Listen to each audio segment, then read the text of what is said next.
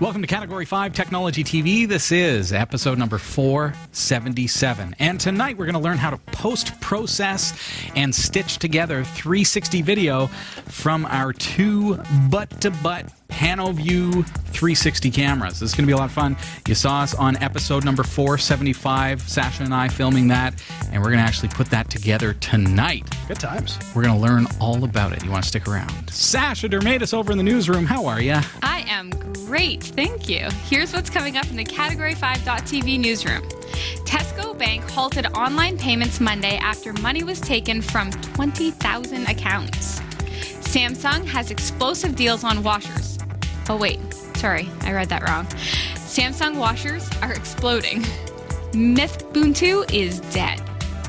And as it turns out, Nintendo NES Classic is basically a mini Linux computer with 30 ROMs. And KDE has a nice-looking mobile OS gearing up to replace Android on your smartphone. Stick around. Full details are coming up later in the show. This is Category 5 Technology TV. Our live recordings are trusted only to solid-state drives by Kingston Technology.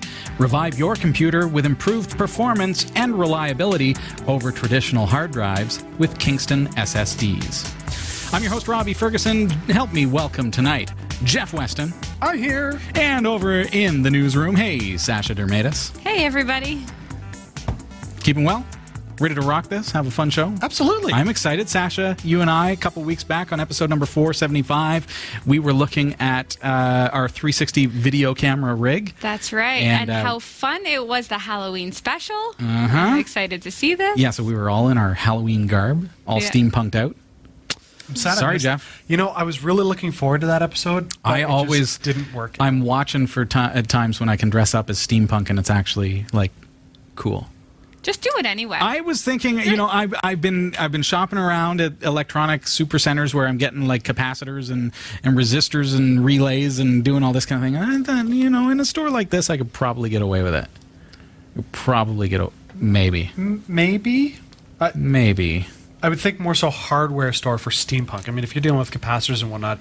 Like an auto wrecker. Hey, I'm here for some parts, and they totally get it at that point. Yeah, that's right. Need to build new glasses. Yeah, I got the goggles, got the whole thing. All right, so Sasha, so back on episode number 475. Check it out if you haven't already seen it. Sasha and I held up our video camera rig. This is two 360 by 220 degree video cameras. Of course, why is it 360 by 220 and not 360 all the way around, right?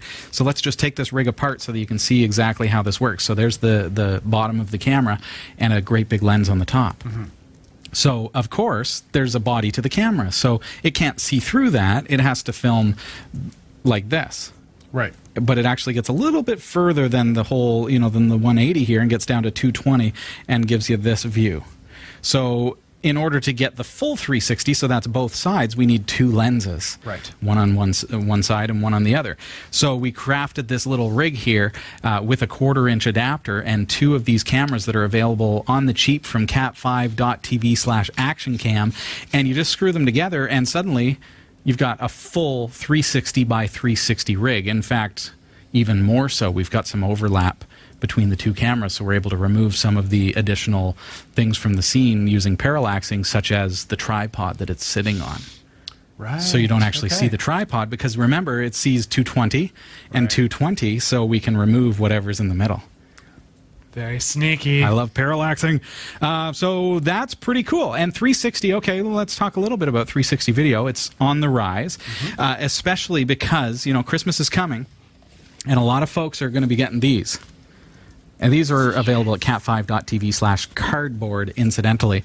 But what it does... It's based on Google's cardboard design. I get that. You put your phone in here, and your phone supports VR, and then that goes in here, and it has lenses that make it so that it separates the two sides of the screen and makes it look amazing when your phone is in cardboard mode. That's cool when it comes down to 360 video because you've also got an accelerometer in your phone. So as you look around, you're in fact able to look around the video. So with a full 360 by 360 video, you can look up and down and all around. You can turn around and see what's behind you. It's pretty impressive. And that's on the cheap. Like those go for about $20 US. Crazy cheap. Okay, so you don't have to go out and get Oculus Rift and something in the hundreds of dollars. So it gets you started with 360 video.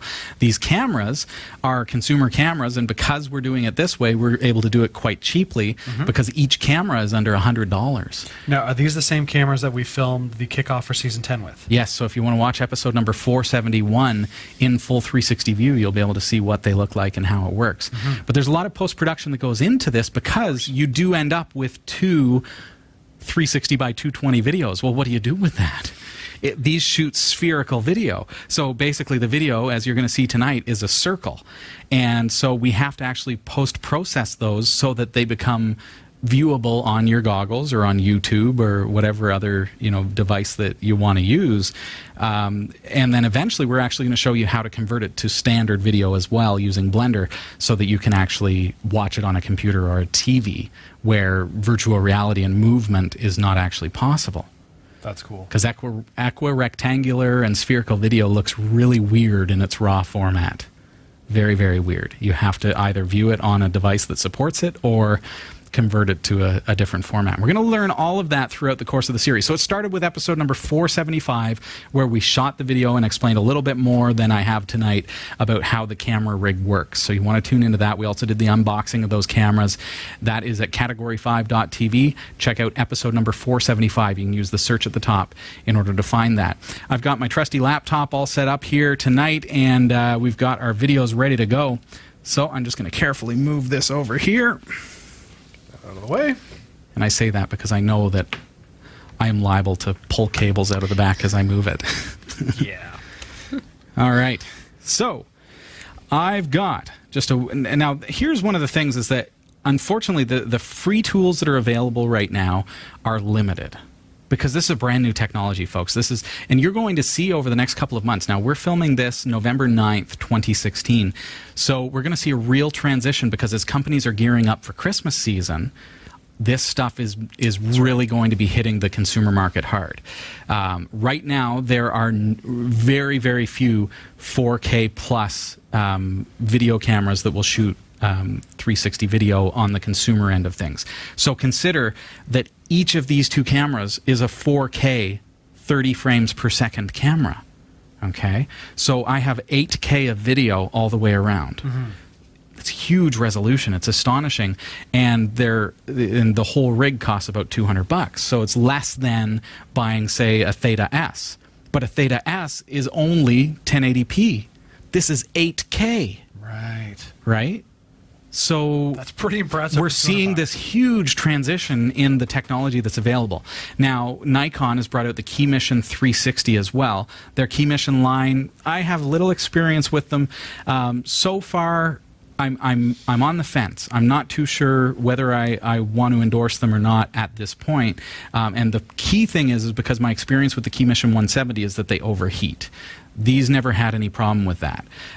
So there are different things to take into account as well. I'll see how they did with the 360 camera as soon as we get one. But the nice thing about the Nikon Key Mission 360 is like the Theta S, it has the two lenses built in and it has the stitching software provided with it. But because we're going to be doing this on a bit of a makeshift, real dirt cheap, like this is way cheaper than doing the Nikon model, for example, as well, probably half the price. We're going to use free software from Kodak. Kodak brought out a camera called the Pix Pro 4K, and it's very, very similar to what we're using tonight, but more expensive. So with the Pix Pro, they've released the software freely available on their website, and I've actually made some notes. It's kodakpixpro.com. So if you want to, get that software and do what we're doing here tonight, then you can actually do that. First of all, Jeff, I want to show you why it's necessary to post-process the video. So I'm going to bring up the video that Sasha and I had done. And as I was saying, with the Pix Pro software, the one thing is that it is Windows software. So here I am on Windows 10 on this laptop. Here are the two sides of the camera that Sasha and I shot. So this is what it looks like coming off the camera. So if I bring that up, There it is. That's us firing it up. And there's what the video actually looks like. It's spherical. So it's basically kind of unwatchable in that format. But that's how the camera shoots the video. It's pretty cool, but not usable in that format. Here's the rear side of the camera.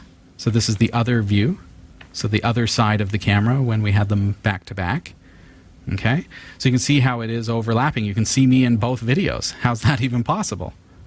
That is impressive. Right? So, but it is spherical video, so you're going to get to actually see through the course of this, you're going to get to see how Wirecast works, because you can see it on the screen there, all that kind of stuff. So that's what it looks like.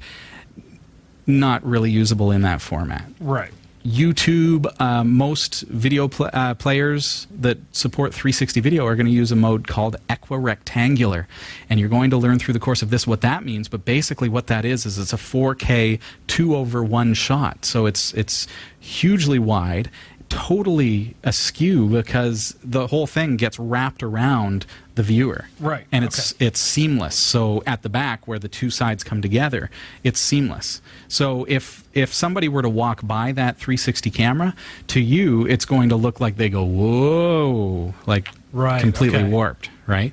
In its raw format, but then you watch it on a 360 viewer and it's going to turn out just fine and look really, really cool.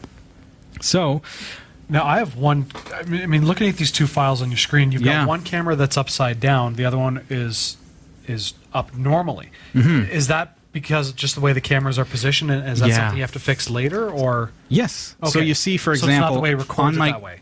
It just records it that way. So on my camera rig, you can see, okay, so here's the power. These cameras are identical, even though they're different colors. We've got the power button on this side on the black one, okay? Power button on this side. Okay. On the white one. Right. And that's just because of the way the threading is. Because I wouldn't want it to be so loose that they're both aligned perfectly and this is jiggling like this. No, I want it to be fairly tight. And I'm working at a 90 degree, so I'm trying to make it as close to 90 degrees as possible, because then what I'll do is I'll digitally rotate one of those videos. Makes sense. Okay. So we're going to learn how to do that tonight in the stitching software. But first, we've got to prepare these videos for that stitching process. And when I say stitching, what it means is to take those two spherical videos, so think of the two lenses of the camera, put them together and seamlessly adapt them so that it becomes a full sphere, not just two individual hemispheres. So we have to prepare these two videos together.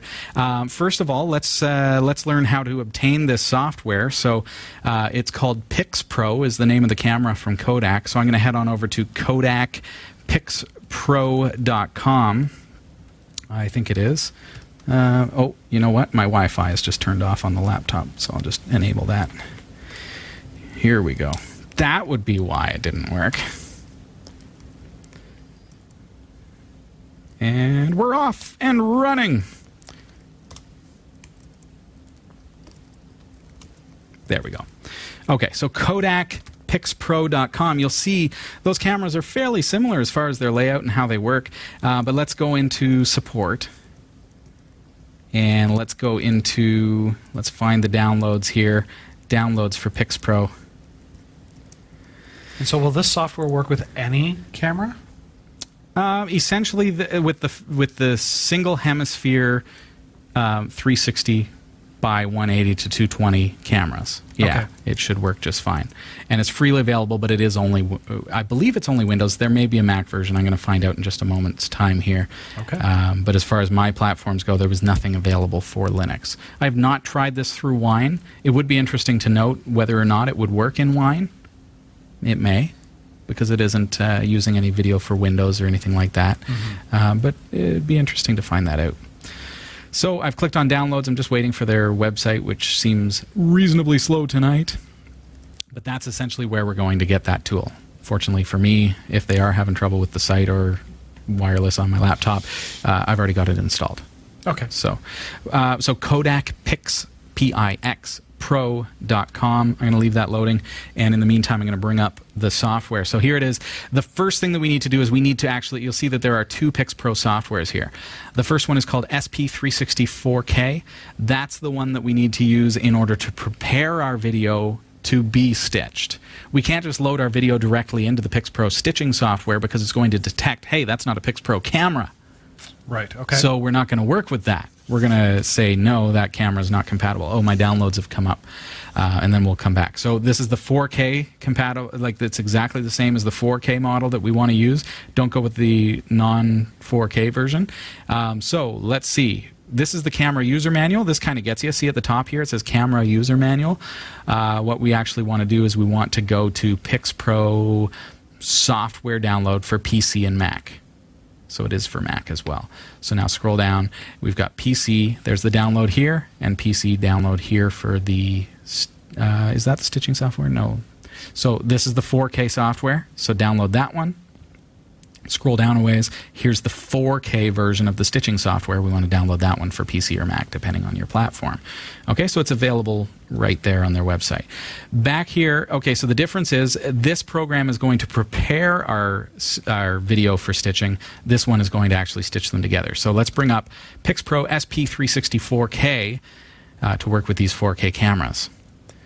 There it is. Okay, so it says no photos and videos. So I'm just going to click on this disk down here.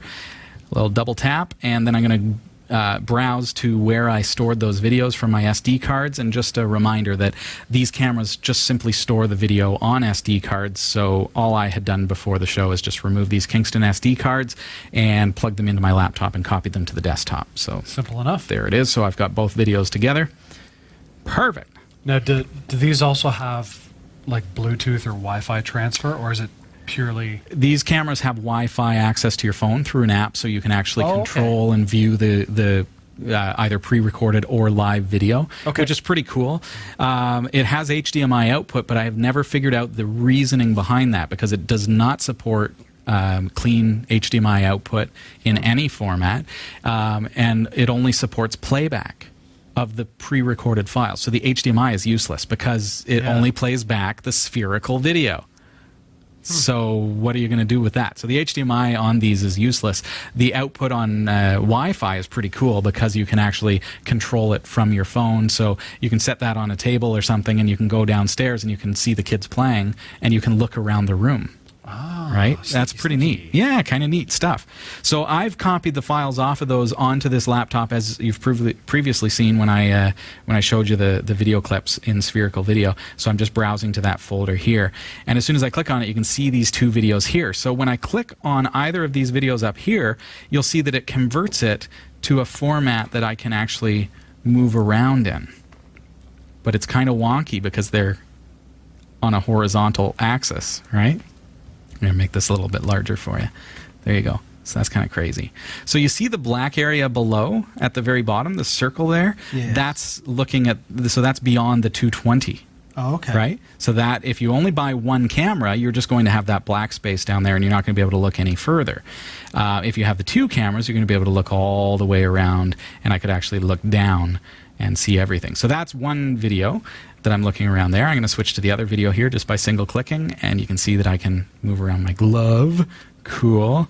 Oh, there's Sasha upside down. I can, you know what, I can move to a different point in the video so that I can see things a little better. There's Sasha, there's me in our garb, and it's really, really hard to navigate it in a sane way in this format because I'm in this weird spherical mode where when I drag it goes all kind of wonky. I feel like I'm flying an X-Wing. So we need to convert this to full 360 view so that I can navigate it more properly. Hi, Sasha.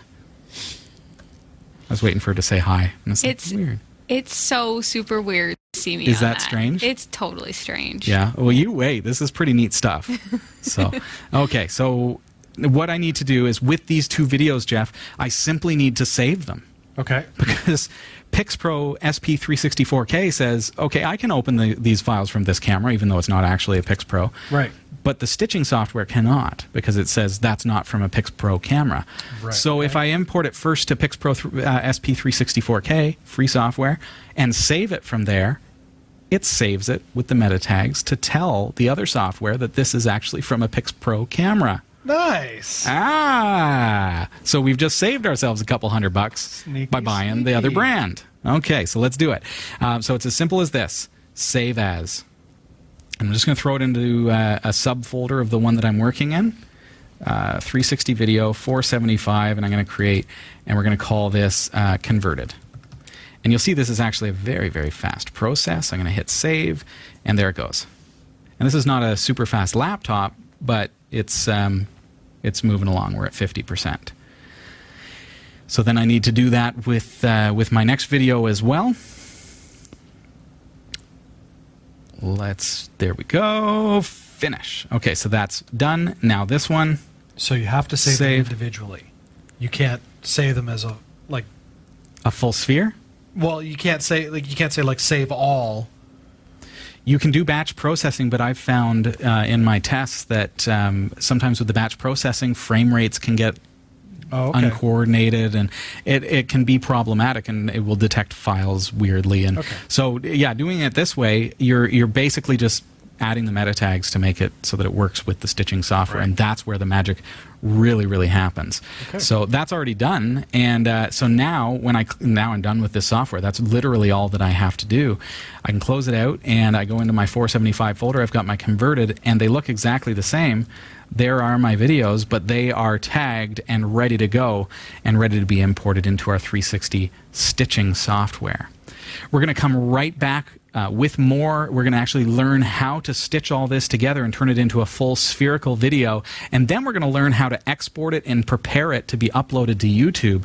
That way people can actually drag around and look around in our video, but also they can use their virtual reality headsets if they'd like to be able to look around the video. Because we're working with a very short, like 5-minute video here tonight, Sasha, that we recorded on episode 475, it's very, very zippy. Now, episode 471, on the other hand, was a 2-hour and 20-minute recording on both cameras. So a huge amount of post-processing went into that. We're working with smaller files, so it's working quite nice and fast. But in the meantime, we've got to jump over to the newsroom and find out what's going on over there. And after that, we're going to come back and look at finishing up our 360 video tonight. Stick around. All right, here are the stories we're covering this week in the Category5.tv newsroom. Tesco Bank halted online payments on Monday after money was taken from 20,000 accounts. Samsung has explosive deals on washers.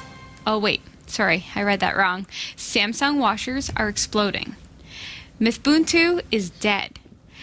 As it turns out, Nintendo NES Classic is basically a mini Linux computer with 30 ROMs, and KDE has a nice-looking mobile OS gearing up to replace Android on your smartphone.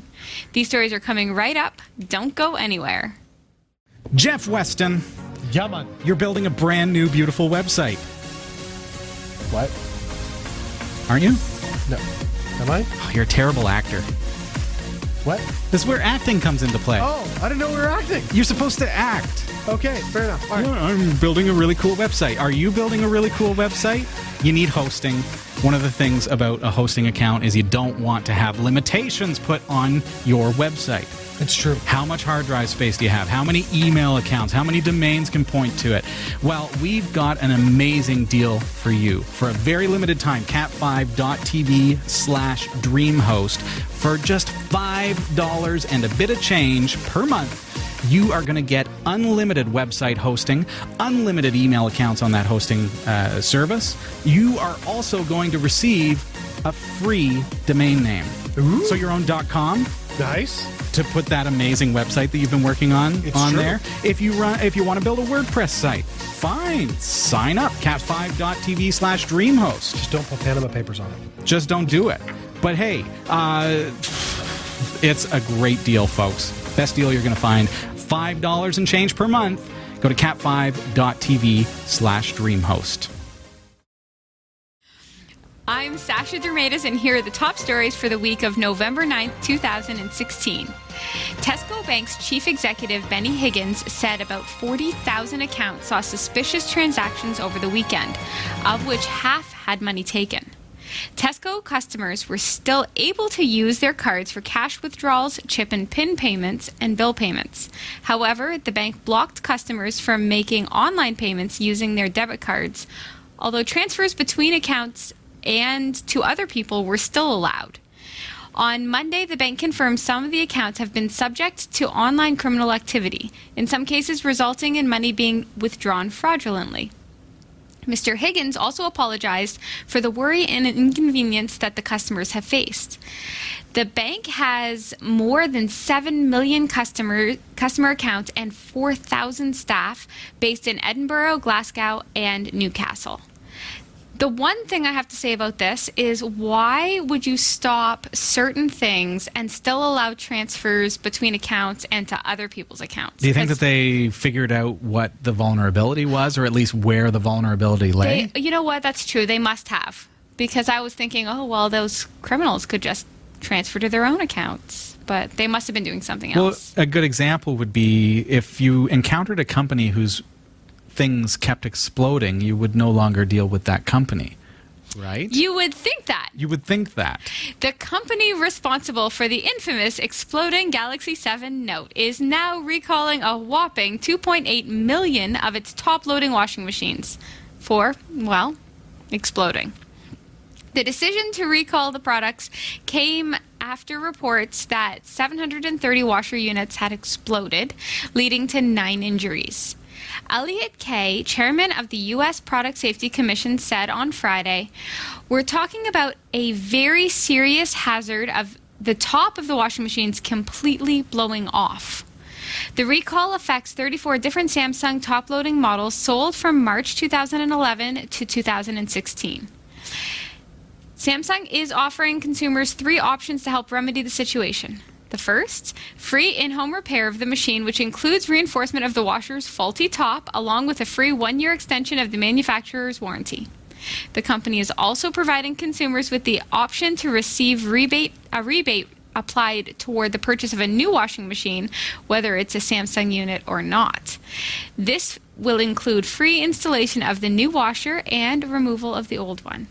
Wow. Finally, consumers can receive a full refund if they purchased their washing machine within the past 30 days of the recall announcement. 30 days? That... Are you kidding me? Oh, well, if you just bought our exploding washer, we'll replace it. But hey, you're if out not, of luck. I mean, they are giving you 3 options. That's... I want to know where option number 4 is. The bomb suit. You just want to dress up and do your laundry? I want to get the bomb suit with the full face shield thing and go in with my laundry and be like, as that would be awesome. As much as I really want Samsung to get it together and get the best, I don't want Samsung to be really affected by their exploding devices, because I like them as a company because they come up with some really cool things. I don't think anybody should go with option number 1, just getting your exploding washing machine temporarily fixed for an extra 1-year warranty. We'll just add a couple of screws here to hold it in when it explodes. And if it doesn't, if it explodes 366 days from today, I'm sorry about your luck, buddy. But they're repairing it, though. But I have never been so thankful to have a 10-year-old Kenmore as I am today. It may not be efficient, but it has never exploded on me. Do you remember the Maytag commercials where the Maytag guy was just sitting there all bored? I feel like they should do a new Maytag commercial. But for Samsung, he's in a bomb suit, for one thing. He's carrying a fire extinguisher. He's got an LG phone, definitely an LG phone, or even worse, a BlackBerry. You know what's... I kind of chuckled when this came out about the exploding washing machines, because, here I have... Now, granted, it's an S7 Edge, but I've got my Samsung phone. I've got 2 Samsung tablets at home. I have a Samsung washer and Do dryer. you have insurance? That's the question. I have insurance through Samsung. Okay, so I hear that's only good for 30 days. Okay, is this a case of just the fact that they have so many things that, of course, some of their things will malfunction? Do you think that's what it is? Or do you think that they're pushing innovation really, really fast? They're bringing out the best and coolest, like the exploding phone? Yeah, I really wanted that phone. I haven't really been lusting after a new washing machine, but I really wanted that phone. Yeah. I think it comes down to companies are driven to make a better product cheaper.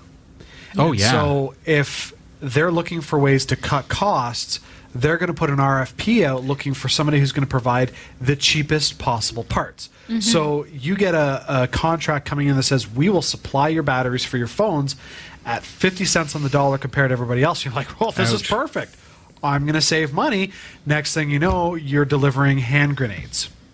It's the same deal with the washing machines. They're trying to save costs, and they're getting these parts that are just infuriating. Yeah, the technical term is consumer whorism. Yeah. We are driving this because we're voting when we shop. Yeah, we are a consumer-based society. We need that. I feel like, wasn't it after 9/11 they said just go out and go shopping? Stimulate the economy. Right? So that's what they need. They need to keep triggering you, and they want you to buy a new phone, even though your phone is only 2 years old. They want you to buy a new washing machine because all of a sudden it will update your phone when you need new washer fluid. I don't know what happens, but do you think a washing machine uses washer fluid? Oh, you know what I like. Are you the person that gets your headlight fluid topped up? Oh, no, my I gosh. can't. What? You don't get your headlight fluid topped up. There's you better don't do that. This to me, Jeff. No. You better change the grapple grommets if you haven't done that. Recalibrate it every once in a while. I'm not talking to Jeff Weston any longer. Yeah, we're moving on.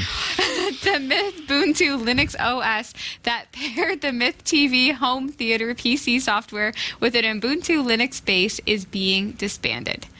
The remaining Myth Ubuntu crew announced tonight it's been a long and fun ride from 7.10, but it's time to turn in our badge. Mythbuntu as a separate distribution will cease to exist. We will take the necessary steps to pull Mythbuntu specific packages from the repositories unless someone steps up to take these packages over. MythTV packages in the official repositories and the Mythbuntu PPA will continue to be available and updated at their current rate. Mythbuntu is ending since there are only 2 developers left from 10 before, and the effort is too overwhelming for the resources left. Those wanting Myth TV on Ubuntu can at least continue installing the Myth TV Ubuntu Debian packages atop a vanilla installation. Sad news anytime anything that's Linux is disbanded. I mean, it's when you go from 10 people down to 2 people, I understand it's overwhelming. And people got to realize that a lot of these groups are volunteers, just like Category5 TV are volunteers. We're doing really, really well in season 10. We've got a great crew. We've got you two that are here, most of the time. We have you two? Bring them on. The 2 of you. Extreme letdown. It's just us. Jeff, that was a pun. You just got us banned in mainland China. They've just blocked us in the firewall. What the heck was my point? That we are volunteers. Yes, and season 10's awesome. And we've had times where we've gone through, the valleys where there aren't a lot of volunteers, and I had to carry a lot of the show, and it got hard. It got difficult. And thankfully I pressed on, and here we are in season 10. And I can see that it would be really, really tough to keep carrying these projects when people that are helping have dropped off and are not being replaced with new people. Let's be clear, though. You still carry us. Yeah. Oh, yeah. Robbie does. Robbie does carry us. Yeah. We would still be. Just before the show, I'm the guy who was wiring the Ethernet into your netbook. I'm like, Jeff, you could have done this. I could have. You could have done this. I wasn't thinking. Yeah. Well. Yeah. So I was running the cables and setting up the cameras and everything else. But you did it so pro. I was very impressed. It's a really good Ethernet cabling job. That's right. My heart does break for these 2 that are left because I know how much, for it's example, a labor of love. This show, everybody who's here loves being here. Yeah. Right? And so you don't want to give something like that up. We're not giving this up, by the way. But you don't want to give something like that up. So those 2 people that were left that have to obviously just say goodbye due to the fact that it's overwhelmingly difficult to do something like that. Mm-hmm. They're not going away happy about this. They're sad, and so are we. But here's one of the things about the open source community that I love. If you're in a project that comes to an end for whatever reason, you could pick up a new one. Mm-hmm. You can start a new one. If you find that niche. There has to be that niche. Mythbuntu is a niche. Absolutely it was. But things are in the tech world are changing so fast. I mean, you look at our show from a year ago, and already you could see an advancement in technology. Mm-hmm. Mm-hmm. So, I mean, imagine so they take a break for a couple of months, whatever, regroup and go, what's the latest and greatest thing we can come up with now? It wouldn't surprise me if they're back on track. Talented bunch of guys. Exactly. Or gals. I mean, who knows? But here's the thing that, I think that, that it was a great project. It's sad to see it cut off. And the fact that there are only 2 left, that's kind of the nail in the coffin right there. Because other people haven't stepped up. And I guess the call to action is, maybe you could step up. Maybe there are viewers out there that can help out with these kinds of, look for projects that are dwindling because they don't have enough support from the community or from people that are able to help develop. Next week, we're going to be looking at NEMS, Nagios Enterprise Management Server. And, that is for Raspberry Pi because Nagios Pi fell off because Ryan was unable to really keep up with the demand. And so NEMS was developed. And so, maybe there are projects that you can pick up. Maybe somebody wants to pick up Myth. But the question that I have is how many people are using it still? Mm-hmm. Well, are there people in the community? Are there people who are watching this show who use Myth TV extensively and that are actually affected by this decision to shut it down? That's a curiosity that I have. I'm curious how many users are out there that are actually being affected by the shutdown of Myth Ubuntu. Mm-hmm. Good point. Nintendo's NES Classic is, at its core, a Nintendo-approved NES emulator that comes with 30 ROMs. It feels very similar to the sort of thing people have been building for ages by running Linux on a Raspberry Pi, with the main difference from a conceptual standpoint being that the NES Classic is considerably less legally questionable. It turns out that the difference is pretty much end there. If you take apart an NES Classic, like GameSpot's Peter Brown did, you'll see that NES builds its retro emulators like you want to say retro Pi. You actually want to say retro Pi. I want to say it so bad. Emulators a whole lot like the rest of us do. Inside the NES Classic is a quad-core Linux computer with 256 megabytes of RAM and 512 megabytes of flash memory for storage. In other words, it runs off a standard off-the-shelf circuit board with some custom software. It seems that the best way to build an emulator, whether you're messing around with a development board or a multi-billion-dollar console producer, is just drop a bunch of ROMs into a custom version of Linux. And while the specs may seem low when compared to today's modern consoles and computers, it still provides more than enough power for emulating the finest 30 games the 1980s had to offer. Those hoping to crack apart the NES Classic and take advantage of its open software to add more games are out of luck, as the flash memory is soldered to the motherboard. So if you're looking to play more than Nintendo's 30 chosen games, RetroPie might still be a better option, which you can get at our store, which is cat5.tv/pi. Is that right? Yeah. But go for it, folks. Yeah. But while the NES Classic may be lacking in customizability, it does have one major advantage over a Raspberry Pi: style. Ooh, yeah. Yeah. Ooh. So it does look so cute. I would love to be able to do a case mod that looks that good. It's super cute. What I want to know is, does that little hatch at the front open up, and do you have to go and blow? Do you have to blow on the ROM chips? I have the RetroPie. And I honestly say that we, like Dave and I, have so much fun with it, and we invite the neighbors in to see it. We love it a lot.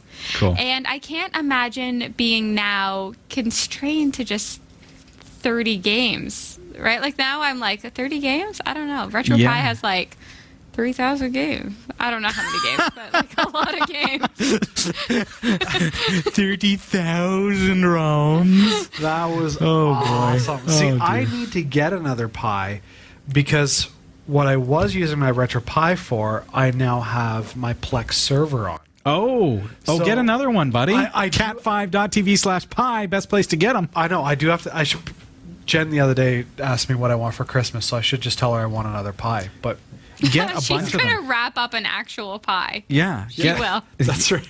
I will get a box with a Raspberry Pi, and they'll be like, Where'd I plug in the controller? Don't correct her now, because the best thing to have happen is that she actually gives you a Raspberry Pi that you can eat. But you tell her in that moment, I actually meant a Raspberry Pi microcomputer. So then that way the guilt sets in, and as you are eating the Raspberry Pi, she's on cat5.tv/pi ordering for you a Raspberry Pi kit. See, this is a best of both worlds. No, this you know what? Online petitions work best. Remember, everybody, when I said like 2 years ago, Dave, I want a laptop. Do you remember that? And I have a laptop. Yeah, it's on the set tonight. What you just mentioned there about the Pi is a flashback to when Jen and I were dating. Oh?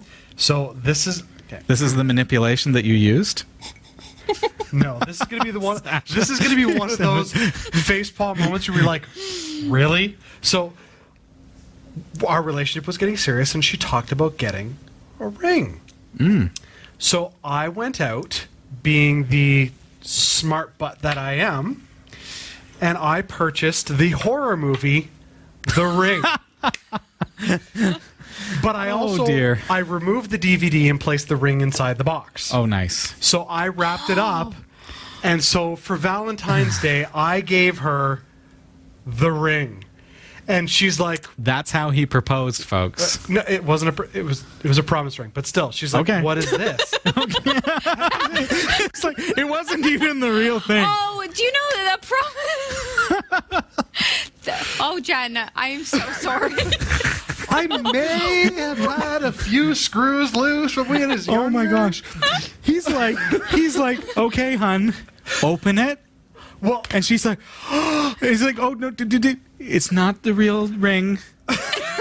It's not the movie. It's not a wedding ring or a proposal ring. It's not an engagement ring. It's just a promise. I promise that I will one day buy you a ring. I promise that at one point I'll get smarter and I will actually propose to you. Oh no, we talked about the promise ring. We knew it was all good. So this was worked out in advance. She was expecting it, just not the horror movie. Right. So when she opens it up and gets this horror movie, she's like, "What is this?" I'm like, "You said you wanted the ring." She's like, "A ring."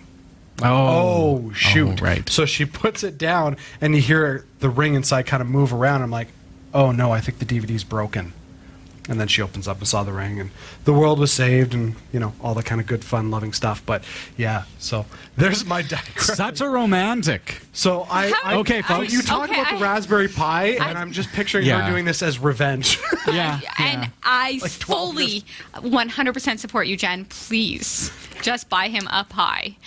Yeah. And later on, not today, I want to hear the actual engagement story because... Oh, the engagement story is way better. Oh, yeah, I think it's important that we also note before we move on, Sasha, that Category 5 does not necessarily endorse any of the ideas that have been expressed here today.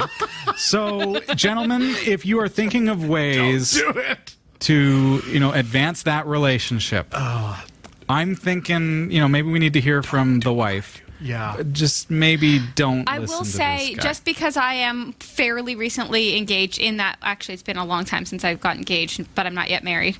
Kind of complicated. That's a whole other story. That's a whole other story. But Dave bought the ring 3 months before he proposed. Yeah. And it was the worst 3 months of my life because I thought he was breaking up with me because he didn't want to ruin the surprise. So he couldn't get too excited near me. So usually, he's so emotive usually, but he was all of a sudden the quietest, he was just a statue of a man every time I talked to him. He's just sitting there all the time going... See, I was the opposite. When I bought her engagement ring, I realized we're completely off in left field. I feel like a squirrel. What was the story about? But when I bought the engagement ring, I couldn't contain Raspberry myself. Pi. I contacted her dad that day to say, hey, let's go out for breakfast tomorrow. Went out for breakfast, and I believe it was that night I proposed because I was like, I've got the ring, I got to do it. That's the way to do it, or else it's bad energy. Okay, but just so you know, we digressed from Nintendo to Raspberry Pi to horror movies to wedding rings to long engagements. Yes. And here we are back at the news. I am getting married September 9th, 2017. So I will be missing 2 shows. Okay. Thank I you suppose for the advance notice. Yeah, we appreciate the advance notice. Okay. While a Boon 2 phone continues to stew, bereft of new devices and with little developer interest, other efforts to create a fully fledged Linux smartphone are picking up pace. Chief among them is KDE Plasma Mobile. KDE itself needs little introduction. It's one of the most popular Linux desktop environments around and recently celebrated its 20th birthday. Plasma is the name of its graphical user interface, GUI, and you'll probably know it best in its desktop guise. But KDE Community has its sights set beyond the desktop. It has ambitions to run a much broader set of devices, including tablets and, more interestingly, smartphones. The aim is to create a truly customizable UI built with modularity from the ground up. Plasma Mobile also touts a heavy emphasis on user privacy. Plasma Mobile aims to be a hackable, flashable ROM for existing popular Android devices or Android phones. It can also dual boot with Android and is able to run on both ARM and Intel-based devices. Plasma Mobile currently supports the Nexus 5 and the OnePlus One, as well as Intel-based devices. You'll need to be prepared for many limitations as Plasma Mobile is under development and not aimed for end users. But the device can do the essentials of a dumb phone like make calls, send texts, snap photos, and a small set of apps are available. For more information, head over to the Plasma Mobile website, which is plasma-mobile.org. I feel like that's Plasma dash. Oh, sorry. Mobile. Plasma-mobile.org. I think that I could actually use something like that. I need a dumbed down phone, so I do less Simplify things. my life. Please. Thank you for watching the Category5.tv newsroom. Don't forget to like and subscribe for all your tech news with a slight Linux bias. And for more free content, be sure to check out our website. From the Category5.tv newsroom, I'm Sasha Dermatis. Thanks, Sasha. This is Category 5 Technology TV. It's episode number 477. We are creeping up on that number 500. Oh, my goodness. Have we figured out the day? Do we know? Somebody do the math. Somebody do the math. Sometime next year. Yeah, sometime in the early year. This is the show. I'm Robbie. I'm Jeff Weston. Over there. I'm Sasha Dermatis. Hey, Sash. And tonight we're just having fun looking at 360 video. We've created video with our 360 camera rig, and we've converted the files ready to do stitching. You ready for this? Absolutely. So the next step is to take those 2 camera lenses, which provide 2 4K videos, so 8K total video, and actually convert it to a single spherical video, which of course you can't save as a file in spherical, so it creates an equirectangular, which we're going to see what that looks like. So back at my computer here, we're going to actually bring up the second tool. Let's push that again. There we go. I'm going to bring up that second tool called PixPro 360 Stitch, because we've already prepared our files, so we're ready to go. All we need to do is open that up. Again, this software is available from Kodak. It's Kodak PixPro.com, just as it shows on your screen there, PIXPRO. So with this software, we're going to stitch it all together. Go File, Open Files, and you'll see that there is A and B. So camera A is going to be our front camera, ideally. I like it that way. Let's see. I want to go to my desktop and 360 video, 475. That's where I saved it. I can't use this first. Watch what happens if I try to open it. Unable to recognize files. The selected video photo is invalid or damaged. Do you notice that? But remember, that's why we had to convert it. So we created this converted folder and used the other tool to do that. And it says information 2448 by 2448, 30 frames a second, round, EIS off, and it is ready to go. All we need is the other side of the camera. So we browse for the second file, and there we go. Both files are valid to stitch. Please press OK button to start edit. Thank you for being so polite, Kodak. You've always been there for me. All right, so if I scroll through the video, that is now what it looks like thus far. You'll see that our stitching is very weird because we have not yet set it up. That's the line where the 2 cameras meet. All right, so we've got to actually fix that and stitch it up. Let's see what we need to do. First things first, what I want to do is over on the left-hand side here, there's this handy little button called Audio Sync, and that's where a clapboard or something like that comes in. What this is going to do is it's actually scanning the audio on my 2 video files, and it's lining them up so that they, remember how we talked on episode 475, well, what happens if we don't push record at exactly the same millisecond? Right. Then we're going to have the rear of the camera is going to be offset from the front of the camera, so as people look around, they're going to be seeing things in the wrong timing. So Audio Sync helps us with that, and it's going to correct the timing between the 2 camera lenses. So is it reading the audio, or like listening to the audio files? It's looking at the wavetable. Okay. Yeah, and it's figuring out. This is where, as I say, a clapboard comes in handy, because that's that one. Boom. Right. And so it immediately says, oh, there's a spike. Boom. Line that up. Okay. Nice and quick. You'll see that this is taking a little bit longer because it doesn't have any of those spikes. It's just me and Sasha talking. So it's trying to figure out, based on our talking, where do I line these 2 clips up. Now, what would happen if one of your microphones was turned off? Like, I don't know, maybe they don't have the ability to turn the microphone off, but one doesn't have audio. Yeah, you do actually have that capability. If that happened, then you would be doing the lineup manually. Okay. You'd have to set it up and line them up yourself. In a case like that, usually what I would do is I would pull the circular spherical video into a traditional editor like CyberLink Power Director, or perhaps any nonlinear video editor would work, and I would line them up that way and figure out kind of where I need to place them, and work it that way. So this is going to take a little bit of time to find the audio in this clip. I'm going to give it a split second here, but I may actually just abort, and we're just going to move along, because we're going to pretend that we did that, okay? Is that okay? But I mean, this is just a 5-minute video, so I can only imagine how long it took with the season 10 kickoff. You don't want to know. Sasha, you remember, I was still working on that a month later. Definitely a month. It took a month. Insane. Literally. Yeah. Because, I mean, I have tiny little things that I ask Robbie to do, just in general, and I'm my like, laptop it's is 5 broken. a.m. I'm still working on the video from 6 weeks ago. Exactly. It worked, and it came out fairly well. So, okay. So let's pretend that we've waited for the audio sync, because that could take some time, and we're just going to skip over that tonight. But let's pretend that it's been done. So now we're going to proceed with what's called stitching. So this is where we see that the 2 cameras do not line up. Like, how is it that there's me and then there's the roof, the ceiling? Well, that's, as you were saying, Jeff, the 2 cameras are not quite, they're not lined up, right? So we need to actually correct that digitally. So we're going to bring up the camera with calibration here, and we can roll that camera. Watch what happens here. See how I'm rolling part of the camera? And I can line it up. So you can see that behind me there. Whoop, slow it down. Slow it down, man. So I want to line those cameras up as best as I can. Okay. Now, while that's open, I can move around here. It's really, really awkward in this kind of view. Here we go. All right. Okay, there we go. So you can kind of see where the roll puts you. See how you can do that?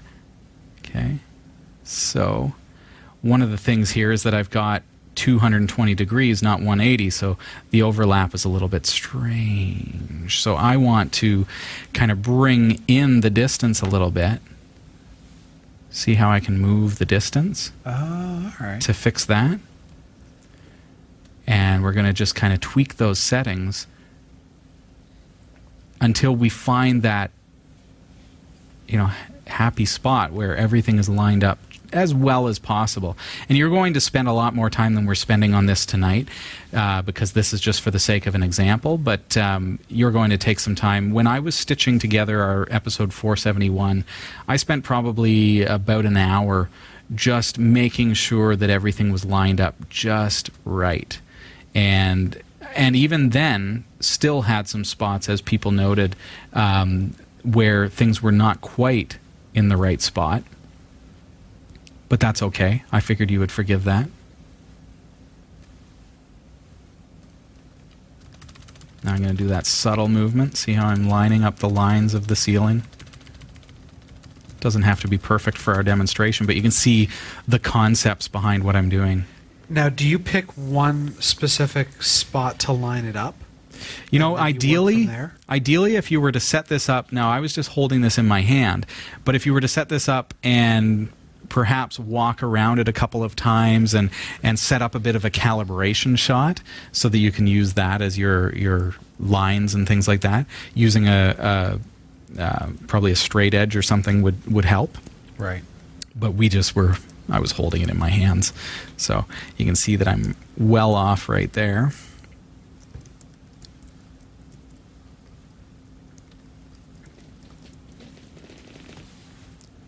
Finding that spot. Okay, so what I'm looking at here, do you see the chairs? The burgundy chairs there, Jeff? Yes. I can see that there's one here. This is the last chair, yep. And this is the last chair. Right. So I can see that, okay, if I bring that in, let's first see how distant we are over here. We don't have that distance over here. It actually looks pretty good over on this side. Okay. See that? So what that tells me is that the cameras were not exactly straight this way. There's a little bit of a deviation tilted one direction. Okay. So that's where it really can be tricky, because you can see, okay, well, it actually looks really, really good on this side. There's the monitor, and it gets wonky down around the camera, and then over here there's a much greater distance between where the chair should be and where it is. So this is where we're going to use the pan, which is going to fix that end of it. So it's going to tilt the camera kind of that way, and then bring it in a little bit closer, and then roll that. And it's tough to get it perfect, that's for sure. You're going to do a lot of tinkering, but you can see that we're getting a little bit closer there.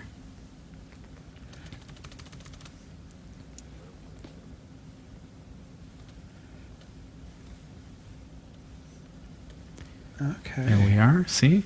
So there's a bit of a ghosting line there because my alignment is just ever so slightly off. And so you've got to look at, okay, so that looks like the pan to me is still off. Maybe the tilt needs to come down like that. See that? I'm looking at the computer as well as the chair and saying, okay, the camera is just off like that. There we go. And now bring in the distance a little bit. Now, does it only affect your movements? Does it only affect the screen you're on, or does it move everything behind as well? Yeah, well, it's only moving the seam between the two. Oh, okay. So you can see it actually looks really quite good over here, except I can see a line up in the roof. Right. But generally, and maybe that's because it falls on the monitor there, it looks pretty good over here. This obviously is perfect because it's the one lens. You're just saying you're perfect on the screen. No, well, and then this is looking fairly good, except my lines up there are off, my lines down here are off. Right. So you can see that there's going to be an unimaginable amount of just tweaking, but you can see how you're able to turn the two camera lenses digitally, you're able to tilt them this way, you're able to turn them this way, and pan and tilt and move them around and move the distance in and out, right, until you finally get that perfect view.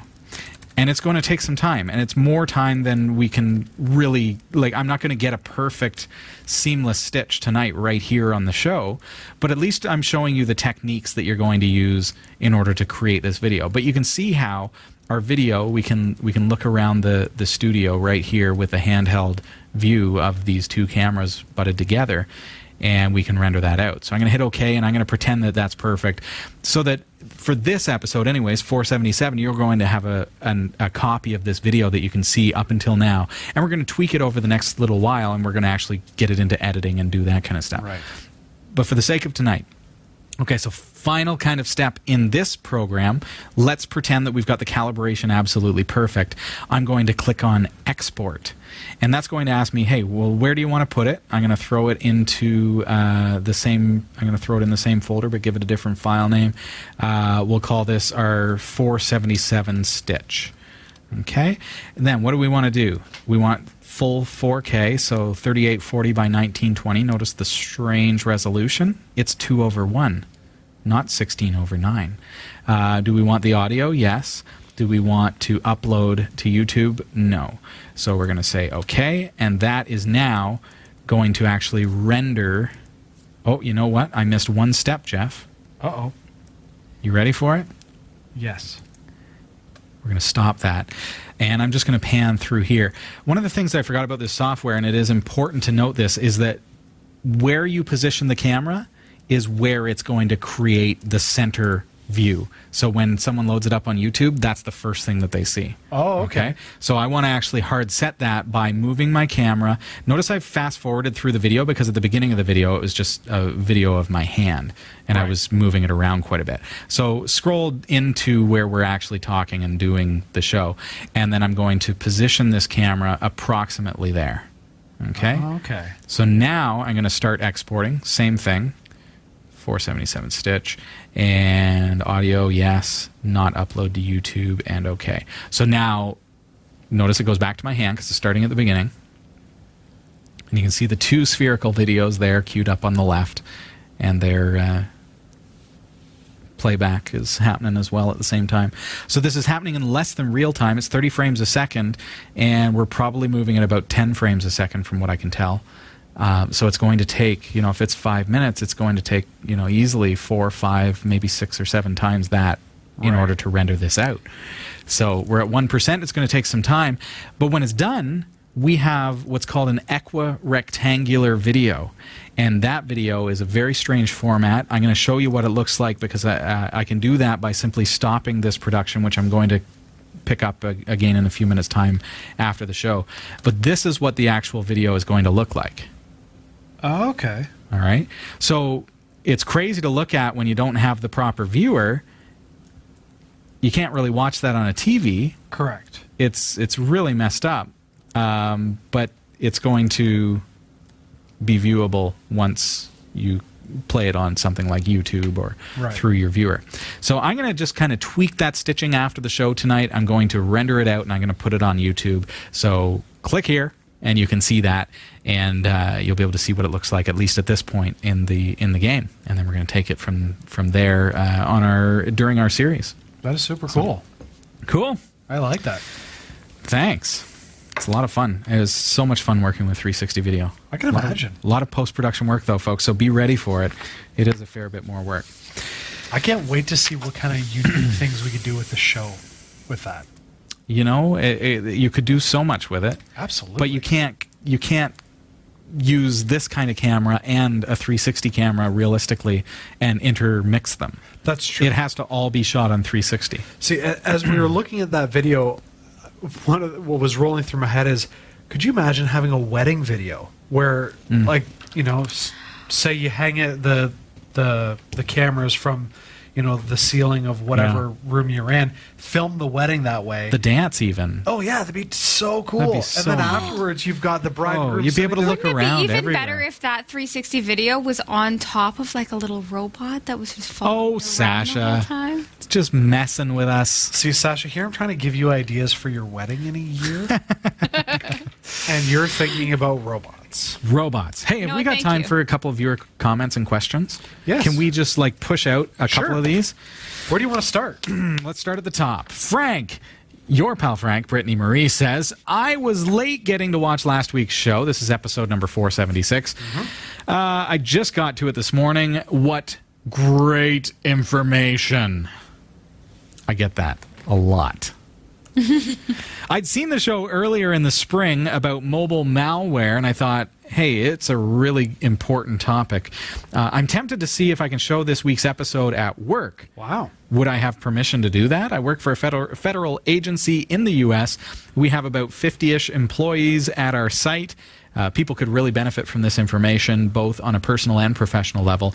As always, thanks for the show. Always informative. That comes to us from Frank, your pal Brittany Marie. Thank you very much for the comment, questions, and you've got our permission. We are licensed under the Creative Commons share alike attribution. Our license just changed. I haven't memorized it yet.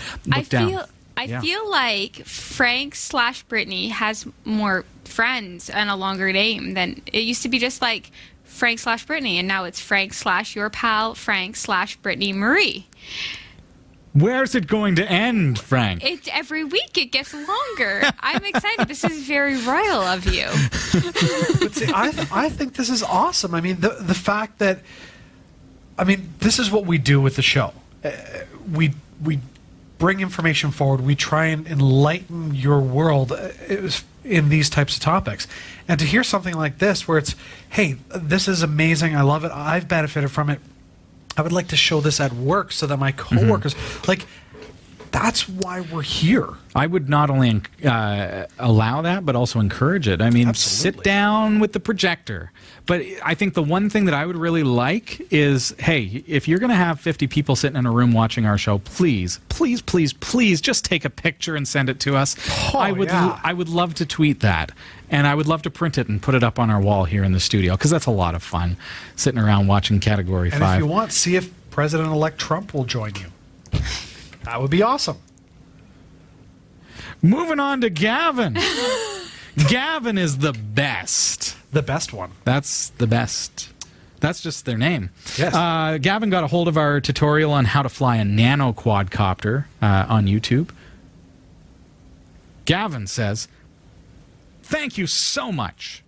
You answered all my questions, and you taught me exactly what I wanted to know. You are great." Gavin the best is the best. That is an amazing. I love it. I can't make this stuff up, folks. Well, you totally could make this. I could make this up. Okay, and this email comes to us from Jones, Dr. Helen Jones. Robbie, you are a sex machine. I was not expecting that one. All right, what did Dana say? Dana This is after watching our Linux screen command tutorial. Poked myself with my poppy. Oh, that hurt. Okay, so Dana Ludwig said this was caught our tutorial about how to use the Linux screen command, and said this is the best explanation of screen that I've ever heard or read. Right up there with Helen's comment. Yeah. Thank you, Dana. And okay, so I want to take care of the next one. Okay. Just because I feel like it needs the voice. The voice. The voice. All right. Okay. I'm a retired 60-plus-year-old single white male. Where are we going with this, Jeff? Okay, so no, C28D watched the newsroom from 2 weeks ago and commented about the ad tracking. But oh, okay. Yes. But it's just the way that C128D wrote it. It's great. I'm a retired 60-plus-year-old single white male from the USA. I have no use for Jerry curl, rollerblades, or feminine hygiene products. Anything that's fairly inobtrusive, non-invasive, doesn't risk my security, and allows companies to target relevant ads to me is a fairly good thing in my book. I think so. But just the way that it started, I was like, oh yeah, you got to put like the music here, that like hazy view of somebody walking down the beach. Yeah. You know? I enjoy strolls on the beach and puppy dogs. Yeah, I enjoy talking It is Linux. awesome. Thanks, C128D. We're talking about ad tracking and the fact that, the ad services that various companies use, including Category5 TV. You go to our website, and I hope that the ads are relevant and targeted to you, because that's part of the idea. It's meant to present you with advertising that, hey, this is actually really a good product that I want to buy, and by clicking on that ad, you're actually supporting Category5 TV. So relevant advertising is a really good thing from both an advertiser perspective, where we provide a venue for advertisers, and for yourself, because you're finding relevant things. Where it falls short is that it's anonymous. So you're basically your trends and what you enjoy is being tracked usually by an anonymous IP address. Right. So if you live in a house where 3 different families share the internet, I happen to know somebody who was renting a basement apartment and sharing the internet with the people upstairs, and the people upstairs were surfing for some things that they may find questionable downstairs. Oh. And so the ads that they were seeing were not quite relevant to their desires. What's happening. Yeah, and so that's kind of what happens when you start seeing these weird ads, and it happens in the workplace where it's by IP address. So if Joe on his lunch break is looking for a jigsaw, but you're totally not interested in that, you might start seeing advertisements for jigsaws because they've been Googling for it or checking out Amazon.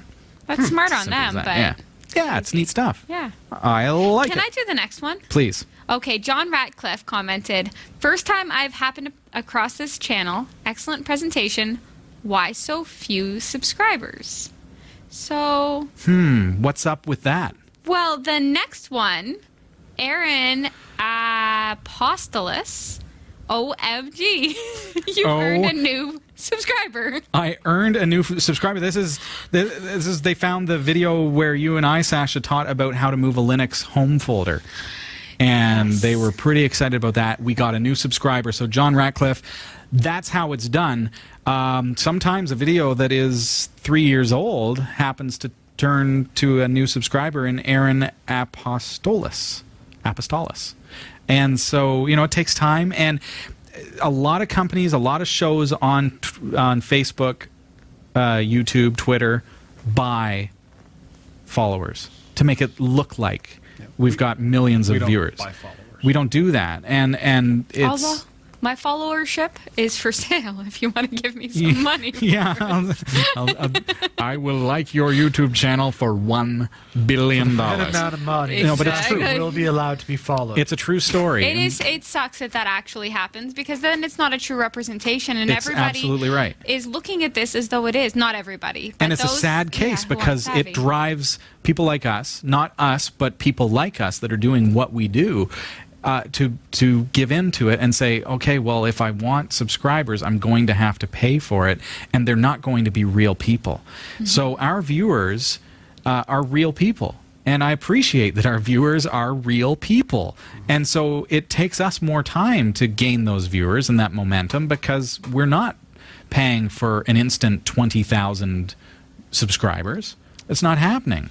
So we're happy with what we got. I love the authentic nature of the show. I do because of that. That is really important to me and why I'm so proud to be a part of it. So thank you, Robbie. I do hope, John, that you will follow suit with Aaron and subscribe to the show. Share this like Frank in front of 50 people at work and say, hey, folks, here's their channel.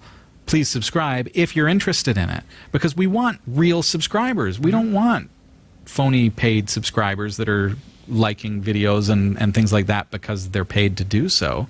No, we want to actually get videos out there that matter. And we want to have you subscribe because you like what we're doing. That's right. So please do. And I think, Sasha, you made a good point before the show where maybe a lot of people, or maybe it was you, Jeff, I don't know, I overheard a discussion anyways between the two of you. It was maybe equal. a lot of people just watch the show. A lot of people just watch the show. They don't sign up for a YouTube account and click on the subscribe button. We appreciate those who do take the time to do that because it does increase our numbers, and advertisers look at that, and that values what we do in such a way that it monetizes. So, please consider doing that if you haven't already. But there it is. Snorri Gylif... Why did I give myself this one? Sorry, Snorri. Snorri Gleifson commented. Gylifson? One of us is right. Gylifson? We will battle to the death. Says, I am running Ubuntu Mate on this computer, and it is a great distro. Remember that old video where... Oh, no, that was it. I started carrying on with the next one. Snorri said, running Ubuntu Mate. The reason that it came up, I think, Sasha, is because you switched your laptop to Ubuntu Mate. How are you finding it? I love it, except that the first time I ran it, because what was I on? Zorin before? You were on Zorin and OS, Zorin, version 8. This is the funniest thing, because I was doing everything as I wanted to do, and I could navigate perfectly until it came to turning off my laptop. No way. And then I couldn't find the power. The turn off button. The turn offiness of goodness. it. Because you found it used to be in the bottom left-hand corner, and now it's in the top right-hand corner, and you'd think that I would look everywhere. No, I just looked in the bottom left-hand corner and panicked. She just panicked and threw her laptop. Where is it? And then I looked like maybe it's above. So I looked like top left, and it wasn't there. And I went through everything, and I was like, oh. Let's look at Lydia Williams's comment here, because it actually involves your laptop as well. Lydia Williams, Jeff, do you want to take it? They viewed last week's show and said... great episode. That part where your wife ran into an ad and all of a sudden she has a root kit on her phone's home screen was interesting, because I've seen stories of things like this happening, but most phones can only be rooted if the bootloader is unlocked and you flash a root zip file with a custom recovery. But apparently she was telling the truth. Yeah, that's what we learned last week. That's right. So it says, I know that there are APKs that you can install that root most phones without needing the bootloader unlocked, but it makes me wonder, will this evolve in a good way so that people who want to root their phones will be able to do so without needing a custom recovery installed? Interesting, and at the same time, scary. Sure. Now, Sasha is running Ubuntu Mate. Did you change the way Mate looked for her, or left it in its default look with the panel at the top and bottom? Funny story. Okay. Sasha, there was an emergency crisis the morning that I finished setting up Sasha's laptop. So I had scheduled a 2-hour window, because this is how I roll, folks. My schedule is such that it's like I am up at 5:30 in the morning and working on Sasha's laptop, and hopefully I will have it done by 7 o'clock. So the window was working on it the one night before and then spending 2 hours the following morning. But the following morning was like an emergency situation. Didn't I set off alarms or something? And right. That's what happened. Yeah. The alarm at my work. Yeah, the wrong security code. They called me up because they knew that I was helpful with computers and that I was willing to help out where I can. And so I went there to do something to their server, and I set off their alarm, and it was a mess. But anyways, I didn't quite get all the things done on Sasha's laptop that I had hoped to that day. Is that because you got arrested for break and enter? I actually did not get arrested, thankfully, but I was wearing my black hoodie because it was a cold morning, and I realized as I'm standing there how this must look to the passerbys. So I left it there, all gift wrapped with a bow on it on your desk, and it was literally just out of the box Ubuntu Mate. I restored your backup, but I did nothing else. I did install Chromium, so that you'd have a fail-safe in case Firefox wasn't working for you. So that was it. And then that was it. So, and you found your way? Amazingly well. So Ubuntu Mate with all the bare essentials and top menu bar. The power button, by the way, top right. Sorry, forgot to mention that. Yep, top right. That's where it is. Sorry, you can continue with Lydiot's. Basically that's just what it was, but I think the last comment is absolutely crucial and critical for validation for me. Oh, what did they do? Great episode and great talk during the news. Aww. Can we just have like a little sappy moment? Just a sappy... What? Jeff, I love it when you're here when I read the news, because you are the most fun to debate with.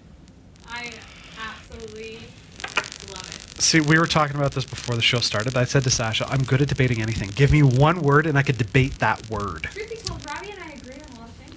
That's the problem. See, we just can't argue because we're like, oh yeah, you're right, Sasha. That's also a great idea. Yeah, but see, I just can't agree with you when you want to replace your grandma with a robot kitchen. We are not going back there. Honoring my grandmother. It's a darn good lasagna. Okay, a couple folks were looking at our video about how to export password box passwords. First of all, John Derek Benito says, thanks for this. It's a shame password box became commercialized. Like what you guys said, they're so darn good that they got acquired by Intel. I've switched to LastPass, so I followed my very own directions on exporting the passwords from Password Box, and then I imported them into LastPass. And it's basically like having Password Box, but it's got a different name, and it's red.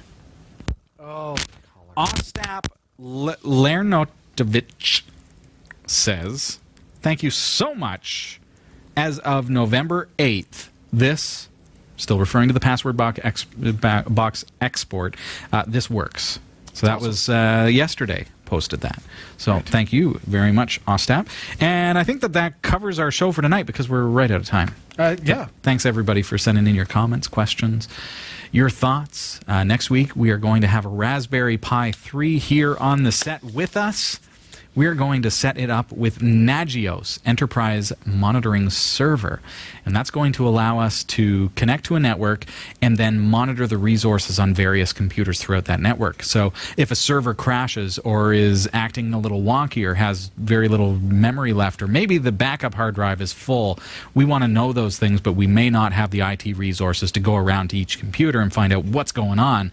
So Nagios Enterprise Monitoring Server on a Raspberry Pi 3 is a little itty-bitty box that we can plug into our corporate network, and it's going to monitor everything for us and let us know by email or through the web panel if something has gone awry. Awesome. Next week, we're going to set that up on a Raspberry Pi 3. I'm excited. Yeah. Thanks, everybody, for a great show. Hope you had fun at home. Jeff, nice to see you. Sasha over there. You guys have fun? That's what it really boils down to. Yeah, absolutely. I've never not had fun. Never not had fun. You should, but that's not a challenge to try and make a show that's We're going to have fun. to work on it, folks. We're going to have to try harder, Sasha and I. That's right. Although I don't know if my mic is working now. Why? It might be out. It's like the last 3 minutes it's been out. So I'm just talking. Okay. Okay. Oh, we should totally put some awesome dub in there, like the bad lip reading. There you go. Oh, I'll lip read for it. I'll do the voice. Good. I'm Sasha. I'm just like sitting over here in the newsroom. I want to replace my grandma with a computer. All right, folks, have a great week. Again, Oh, good. No dub. We'll see you next Tuesday or next Wednesday. Next Wednesday. Oh, next Wednesday. No. Wednesday. Be here Wednesday. Oh my goodness. Good night. Bye.